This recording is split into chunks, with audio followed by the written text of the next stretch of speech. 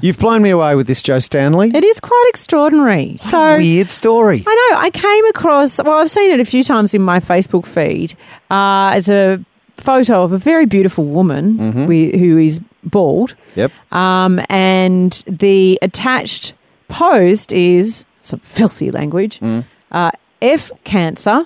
Yes. She smiled despite her illness. Like if you think she's beautiful. It's had over 120,000 likes. Right. That's just on one of the...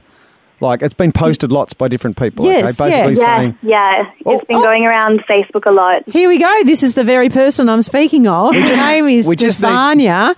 We're just explaining, Stephania, what went on because this thing was posted by photography. I'm not sure who photography is, who's running this particular page, right? But they're looking for likes, obviously. Because after a few times I've seen this, suddenly up comes in this feed, Stephania, her very self, saying, I don't have cancer, you...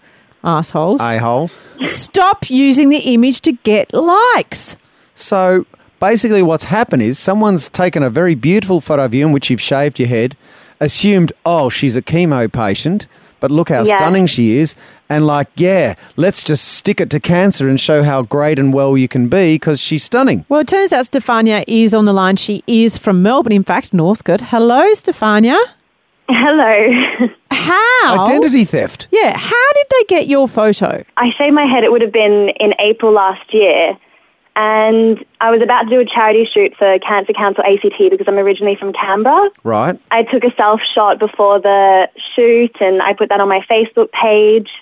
And it probably wasn't until about 6 months later that one page took that shot, attached something like if you hate cancer, she's beautiful regardless, and then that went totally viral.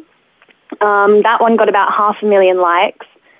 And then pages just kept taking it and using, slightly different phrase, but the same sort of thing, like. Okay, so it's basically and saying... so it just kept going around, yeah. And then one day I just had enough and commented on it.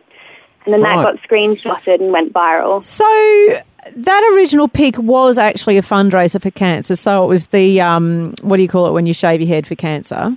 Shave for a cure. Shave for a cure. Was that what you were doing? Yeah, so that's why I originally did it. It's insulting in so many ways because it's basically saying, you're cool because you're an attractive cancer survivor. Which that shouldn't matter. 2, you don't even have cancer.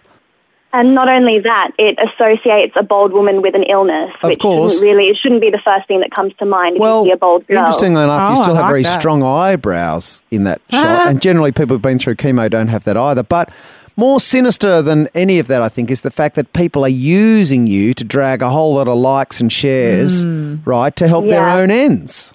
Yeah, it goes to show what social media's come to. Has it, given that we know often this sort of I guess I'll use the word notoriety, manifests itself in that people walking down the street might go, that's that girl who's got cancer that I've seen on Facebook. Have you ever had a sense of that people are sort of staring at you? When I first shaved, even before that photo started going around, people do stare at, a bald girl because it's not something that's common and it's something that's, people look at you and they go, oh, I wonder why she's bald. She must be sick, which is what I'm trying to draw away. I'm trying to say, it could just be another hairstyle so that girls that... She could be a monk. ...are going through chemo, or a monk. Okay. Do you take a much shorter time to get ready now? Oh, yes. I used to probably spend at least an hour doing my hair in the morning. Now I just hop in and out of the shower and I'm done. Yes, I'm jealous. It's good. It's practical. Well, I wish I was your partner waiting to go out on a Saturday night and then just go, oh, good, you're set to go. That's great. I don't know. There's still the outfit choice, though. That takes a while. Yes. Well, nice to speak to you. Glad we could set the record straight and hopefully all those assholes, as you refer to them, are now well advised. Yes. Thank you. Stephania on the Matt and Joe Show. 8:03. It could happen to all of us if we were that beautiful. Exactly. Imagine what my cold sore would do. That's gone viral.